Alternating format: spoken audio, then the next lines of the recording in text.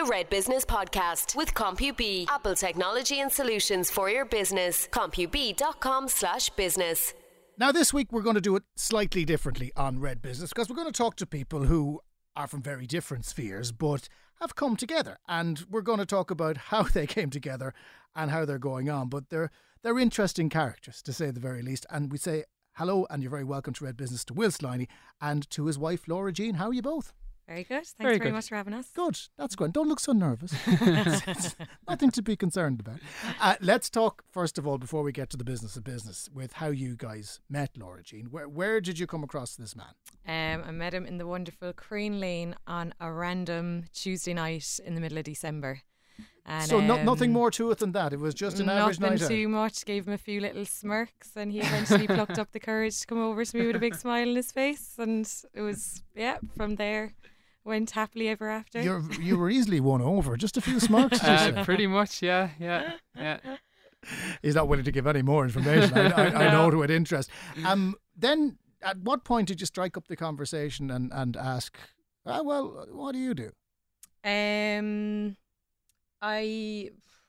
was definitely the first night. It was it's always a weird thing for me when someone asks what I do anyway, but if it's a girl that I'm starting to date or something, you want to make sure that they don't think that you're a comic book guy out of The Simpsons or something like that, so you try to make sure that they get that it's a real job before you kind of explain it. And when you heard Laura Jean, I draw for comic books. Yeah. What was your first I had reaction? no idea. I had no experience in that field, and I'll never forget the first time even calling up to his house, and all you see the minute you go in the door is these massive Star Wars posters and everything. And to anyone that knows me, that was as far away from what I would have been interested growing up as you can get. So it took a while, but it's so interesting. And then when you see him kind of doing it, it's just... It's so different. It's really cool. Were you afraid that you were after coming across some massive nerd who was just masquerading behind a beard? I think my sister was more afraid. I think she had a little bit of a doubt, as in, what the hell is this guy? In 50 Shades of Grey, he's got his dungeon, whereas mine is like, take a look at my dolls, my toys, and Star Wars figures. And is there many Star Wars figures? Do you have a lot of them? Yeah, no, I have a few. The collection is growing day by day.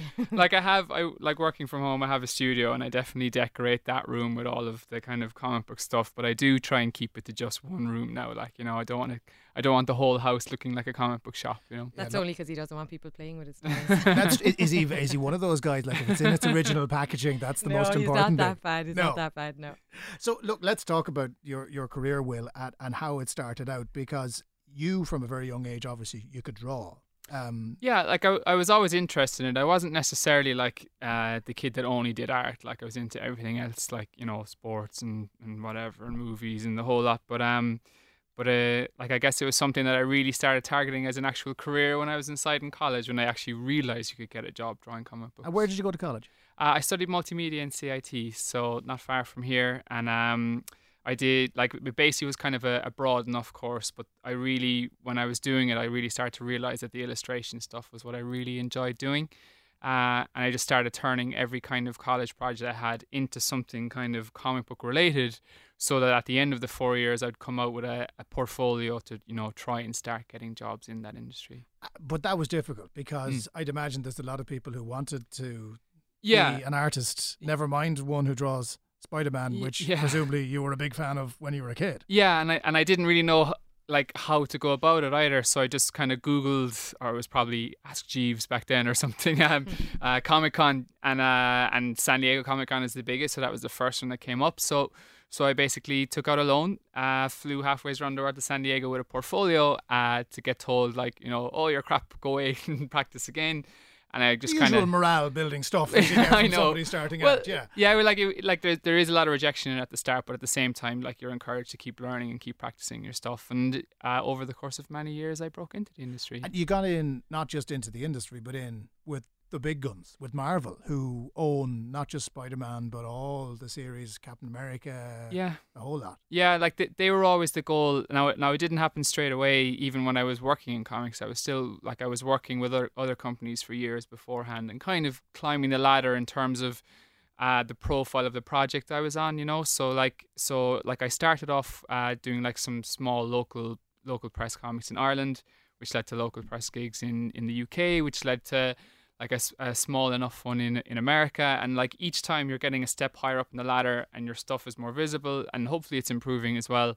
And it was just a case of like eventually getting good enough to work for Marvel. But you weren't the only guy drawing, and you're not the only guy who draws Spider-Man. So how do you like stand out from the other guys? Is there have you got a little bit of rivalry going on? Going, your man Spider-Man now has an extra finger or something. In terms of like the people that work for Marvel, or yeah. Like the one thing about comic book art is like if you showed me any comic book and most readers as well, they'd be able to tell which artist drew it straight away just from the style. Everyone has their own kind of distinctive style, and like so I'm working in the Spider Office at the moment on a particular Spider-Man title, but there are some titles might have rotating artists. Some titles like there are a few different Spider-Men at the moment. There's Spider-Woman, there's like Spider-Gwen.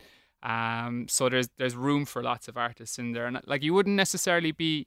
It has always been a very kind of a collaborative industry. Like I'd know a lot of the artists now and stuff, and like you learn from their stuff rather than kind of being a rival with them, I would say. There's a Spider Office. I mean, that's after. So that's just like an office for the Spider-Men people. Yeah, like when you Spider people, if you Spider people. Yeah, when you go into like Marvel is based over in Times Square, or close enough to Times Square, and like their offices are definitely done up to impress, because they bring in a lot of the movie actors and stuff when they sign them and things like that, and they show them around. Like there's the Hulk room, the Thor room, etc. Like they have great stories inside there. There was a meeting going on in the Iron Man room one day, and Robert Downey Jr. just burst in and told everyone to get out of my room, like, you know. So so it's cool inside there, and yeah, each like club of books will have a different like head editor, and like most of my work has been inside in the Spider Office.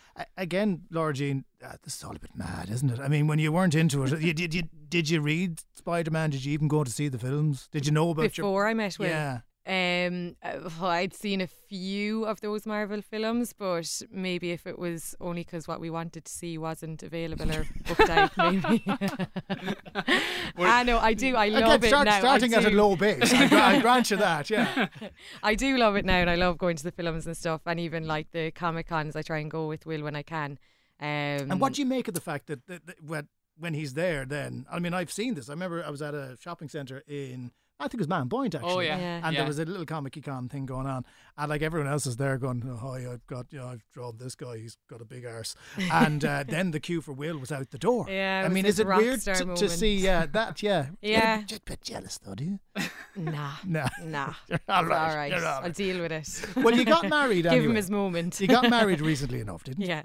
And your wedding was a little bit different, was it? A little bit. We just wanted to make it fun. That was kind of our main aim. We were saying like, just to try and have a few little things in there during the day that would be kind of just really fun, a few little surprises for the guests, you know, just to make it a little bit different. So what did you do to make it different? Tell us about your shoes.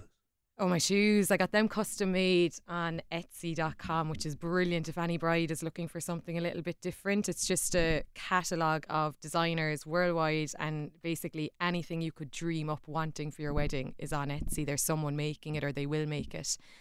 So it's this woman who was making Marvel shoes, just designing, wrapping kind of comics around the shoe and all that kind of stuff.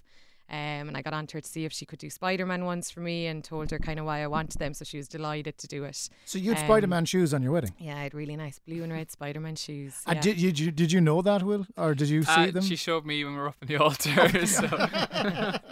That's the best place you can. And there was caricatures as well. Did you manage to do caricatures? Yeah. You weren't working on the wedding day now, were you? No, we kind of, well, I came up with an idea like about a year before, really. To, you know, the way you have your wedding favour and there's like something little small on the table or something. So we decided to draw all of the guests, which I didn't realise how much of a mammoth task it would be until I was about a quarter of the way through it, but I couldn't kind of stop then. And that's what we did. So when everyone was in the reception area, we gave out everyone, basically I drew everybody, coloured them all in, and we printed them out life size like it was a mask. So it gave everyone like a little handheld mask of themselves. So it was a bit of fun. But I kind of realised halfway through it was a way of potentially personally offending every single guest. Yeah, caricatures are tricky because you don't want to, you accentuate with caricatures prominent I features. tried to make them all look better anyway. Yeah, so. yeah, because, big noses get bigger, big ears get bigger and all that. Yeah, there's a double-edged sword. We had our wedding panel in with us recently. I think you would have known a lot of, like, you knew Christine, I think, was it? Yeah. Who was with Creations. I asked them the question, which is the obvious question, when you go to a wedding, do you enjoy it? Because they work at weddings the whole time, as do you, and we'll talk about your business now as a wedding singer. Do you, you enjoyed your own wedding, that's your day, but because you go to so many of them, do you enjoy them? Absolutely. It's different when you're there as a guest. I love them. Sure, we were so excited even for his cousin got married a month after us, and we were so excited to go to a wedding again after our own, So yeah, it's different. You're in business mode when you're doing the weddings, but when you're there as a guest, sure, it's your friends you're going to or your family member or something, so it is different. And your business as a wedding singer, it's when did you first realise, well, hang on a second, I've a pair of lungs on me here that I can use, and maybe there's a way of monetising this? Well, I used to always, I always sang as a kid or whatever, in choirs and the usual and all that kind of thing, and then I decided to go to UCC to study music. And kind of didn't have a clue what I wanted to do from there, but got myself into a good few little bands through that and realised I loved performing, just wanted to be on the stage. And from there, then I would have always done the kind of band thing took over, and I would have done the odd ceremony every now and again with an accompanist. And it was only kind of in the last 3 or 4 years I kind of took it up very much as a business. I love doing it. And it was Will actually said to me, he was like, why aren't you just doing it all yourself? Because I play piano as well. So it was crazy to be getting another person in. So I kind of just took the business myself and decided, right, let's do ceremonies, let's do drinks receptions, and it just took off from there. And are people's expectations realistic when it comes to asking you what you can sing? I'd like Welcome to the Jungle as I'm walking up the altar. Do you have to intervene at some point and say, do you know what might be nicer? I try not to, because I think it's their big day, so if they have a particular song they want, then they should have that. I have had a few strange requests. They've all turned out really well, though. Yeah, everything works. Even when people ask me for certain things, they're like, I know it's just piano and voice, but do you think it could work? Everything can be turned around. Like, I had a bride wanted to walk up the aisle to Neil Diamond's Sweet Caroline, and you're kind of thinking, this could be a bit dodgy with just piano. Do you know what? They all started singing as she was coming up, and it got the day off to such a great start. So I've never turned down a song. There's never been a request that I've said, no, I can't do that. And obviously it's a Saturday thing for the most part. Do you find yourself, you just write your Saturdays off, that's it, you're going to be working? It's a very antisocial job. Yeah, it is. More antisocial than drawing Spider-Man. Yeah, well, at least you can go in and annoy him in his office, like he's not completely locked away somewhere. But it is, because I do the nighttime stuff as well, so you need to love it to stick with it, really. Yeah, and it's going well though, isn't it? Absolutely, yeah. It's great. Like it can always be busier, obviously. But people are always getting married, which is good. Yeah. You have a steady trade coming through the door. Yeah, exactly. Yeah. Let's talk about another passion in your life, Will, if we can. Everton. Oh. Were you always an Evertonian? You had a toffee through and through? Yeah, I came from my uncle, actually. He's been going to games since the 60s, so that's where I was given that particular gift of following a club that hasn't won something in X many years. It's kind of a hopeless cause more than anything else. But how did you manage to get involved with the club? Because, you can be a fan all you want, but then you kind of get across their radar. Yeah, it was Spider-Man. Spider-Man has opened up a lot of doors for me. Basically, I think they saw on Twitter, I did a couple of drawings of players just for a bit of fun, and they saw the drawing and just realised very quickly that there's a guy who works drawing Spider-Man as an Everton fan, so they just welcomed me in straight away, which was great. And over the years I've done quite a bit with both them and then Umbro, the kit supplier and stuff, so I've gotten to go in and meet all the players, and I get to pretty much go to a lot of the games that I want to. So you can fanboy your way all the way through Goodison Park just because you've drawn them. I used to always say that all I ever wanted to do when I was younger was either play for Everton or be Spider-Man. I just ended up drawing both of them, so it was close enough. There was a common theme. At least you can do that. But I suppose it's funny that they probably in Everton saw you work because of the internet. Yeah, it's that's been massive for me. Like, if you're an artist nowadays, I think that word is kind of gone. You're a creative entrepreneur. You're running your own business, and you're technically self-employed. Oh, absolutely, yeah. Like, all my work is done from home, and very important for me. Like, my name is my brand, and like my kind of social media profile, and it's the same for Laura Jean as well. Like, it's one of the key methods of being able to show your stuff, but also for people to interact with you. And like, whereas it's nice to like always chat to people who are fans of Spider-Man and things like that, it has also put me on a lot of people's radar. For example, Everton is a perfect example. But I'm guessing 10 years ago, right, you wouldn't have been able to do this from no, home. Exactly. You'd have to go down to the post office, send off your pictures, get a reaction in 2 weeks' time, and then start again. Yeah, I have a feeling that like I was the first Irish guy to sign a contract with Marvel, like a full-time one with them, and I have a feeling that like there was probably loads of versions of me before that, like the years gone before, but they wouldn't have had the ability to share their work with Marvel, whereas I was just able to drop them an email and go, hey, will you look at my updated portfolio? And they really were monitoring my work as I got it, as it got better, I guess. But if I had to do that by sending, post over, like, it mightn't have made it, or like, and it just wouldn't have been as easy to actually to do the work, you know. So communications with my bosses or anything like and that. Because you're based down in Ballycotton, you've talked about that before. Wouldn't be, on a mainline hub for the broadband. Let's put it that way. Have you managed to overcome that? Yeah, it's not too bad. It depends on what I'm doing. Like, in terms of just sending over my work and stuff like that, it's okay. It's like a classic. If there's a good wind behind it, you'll get there quickly. Well, the download limits can be the problem at the moment. Let's say if I need a particularly large file from work or whatever, and like, that's going to go I'm allowed 10 gigs a day or whatever, and if that's going to go past it, then I can't download it all because they kind of shut down my internet. But it's an interesting contrast that you get to sit in Ballycotton looking at the sea, use that as an inspiration for both of you, I suppose, in many ways, as opposed to sitting in a box in New York or somewhere where you mightn't necessarily want to be, where you'd never have gone to the club and you'd never met Laura Jean. I know, yeah, I know. I often think of that, actually. Yeah, it's and to like. No, let's move on quickly. Move on. Yeah. No, just the whole like because I could have easily have been over. I was in New York for a while, kind of. I was going over there on the 90 days visa thing and just trying to meet as much as I could or whatever. And I could have ended up there, and I would be allowed to work there now with Marvel, but there's no need for me to do it from there. It's I get more work done back here, especially down in Ballycotton. It's great. There's people there for me to hang out with if I want to, but I can also shut my door and just work away the whole time. And I suppose the fact that you're able to do that courtesy of broadband and 21st century working, I presume, Laura Jean, the internet is huge for you as well. I mean, how do you put yourself out there? As two entrepreneurs in front of me, how do you manage to sell your wares? I find that Facebook is actually the best thing for me. Just setting up a page on Facebook, spreading the word through that. A lot of the wedding stuff is word of mouth as well. Once you kind of do the cousin rings you a few months later or something like that as well. But Facebook is key. SoundCloud, just for getting the snippets out there just so people can hear you. And then I have my own website as well, laurajeanmelody.com. So it's crucial. Like, I don't know how you would have done it without that before. You'd have such a small clientele. Absolutely, and you say come back down to word of mouth, and you might have one bad gig, and that might follow you around for a while. Hopefully, I haven't. No, I'm not saying that you did. I'm saying you might have had it if you were in the 80s. So voices were rougher then. The one thing that fascinates me, guys, I mean, how old are both of you? Will, you're what? 34 and 30. 30. So you're in your 30s. You're both self-employed, effectively. You're both entrepreneurs.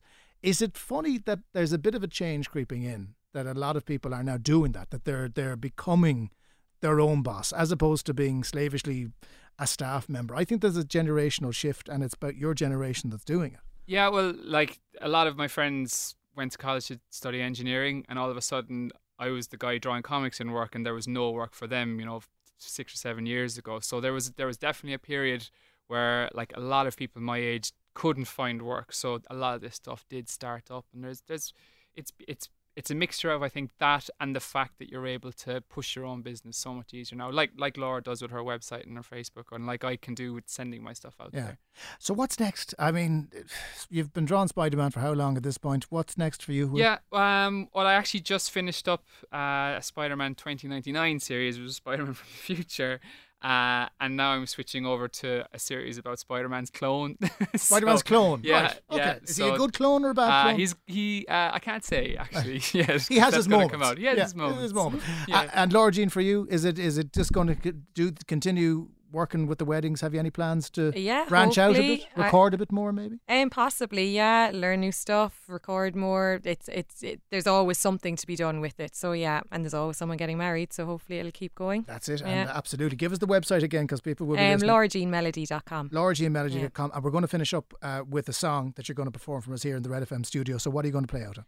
I'll do Bob Dylan, To Make You Feel My Love. It's a lovely one for weddings. Absolutely, ideal. Better than Welcome to the Jungle to walk you up the aisle. Will Sliney and Laura Jean, thank you so much for joining us today, and the best luck to you. And we'll finish off with a bit of Dylan. Brilliant.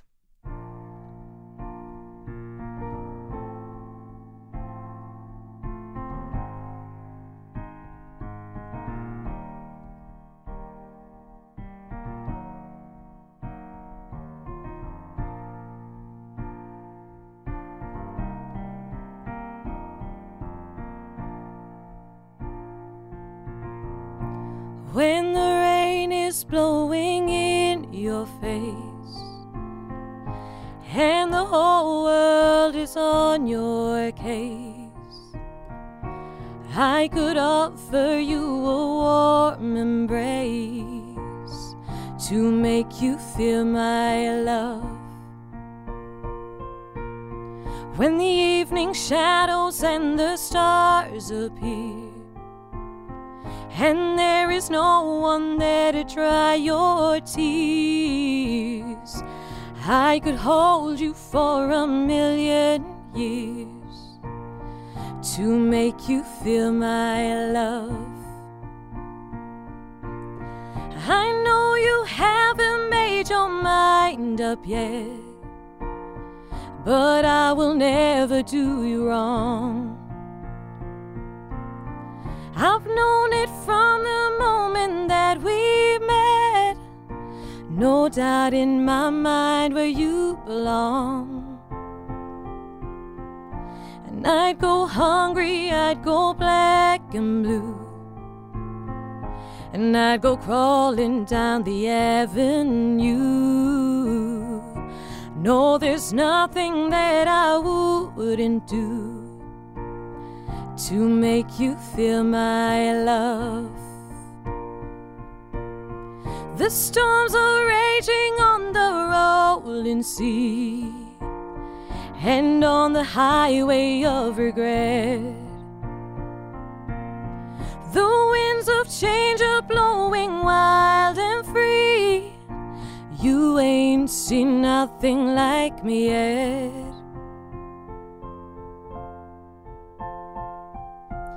I could make you happy, make your dreams come true. Nothing that I wouldn't do. Go to the ends of the earth for you to make you feel my love. To make you feel my love. The Red Business Podcast with CompuB, providing innovative Apple solutions for your business. Visit compub.com/business.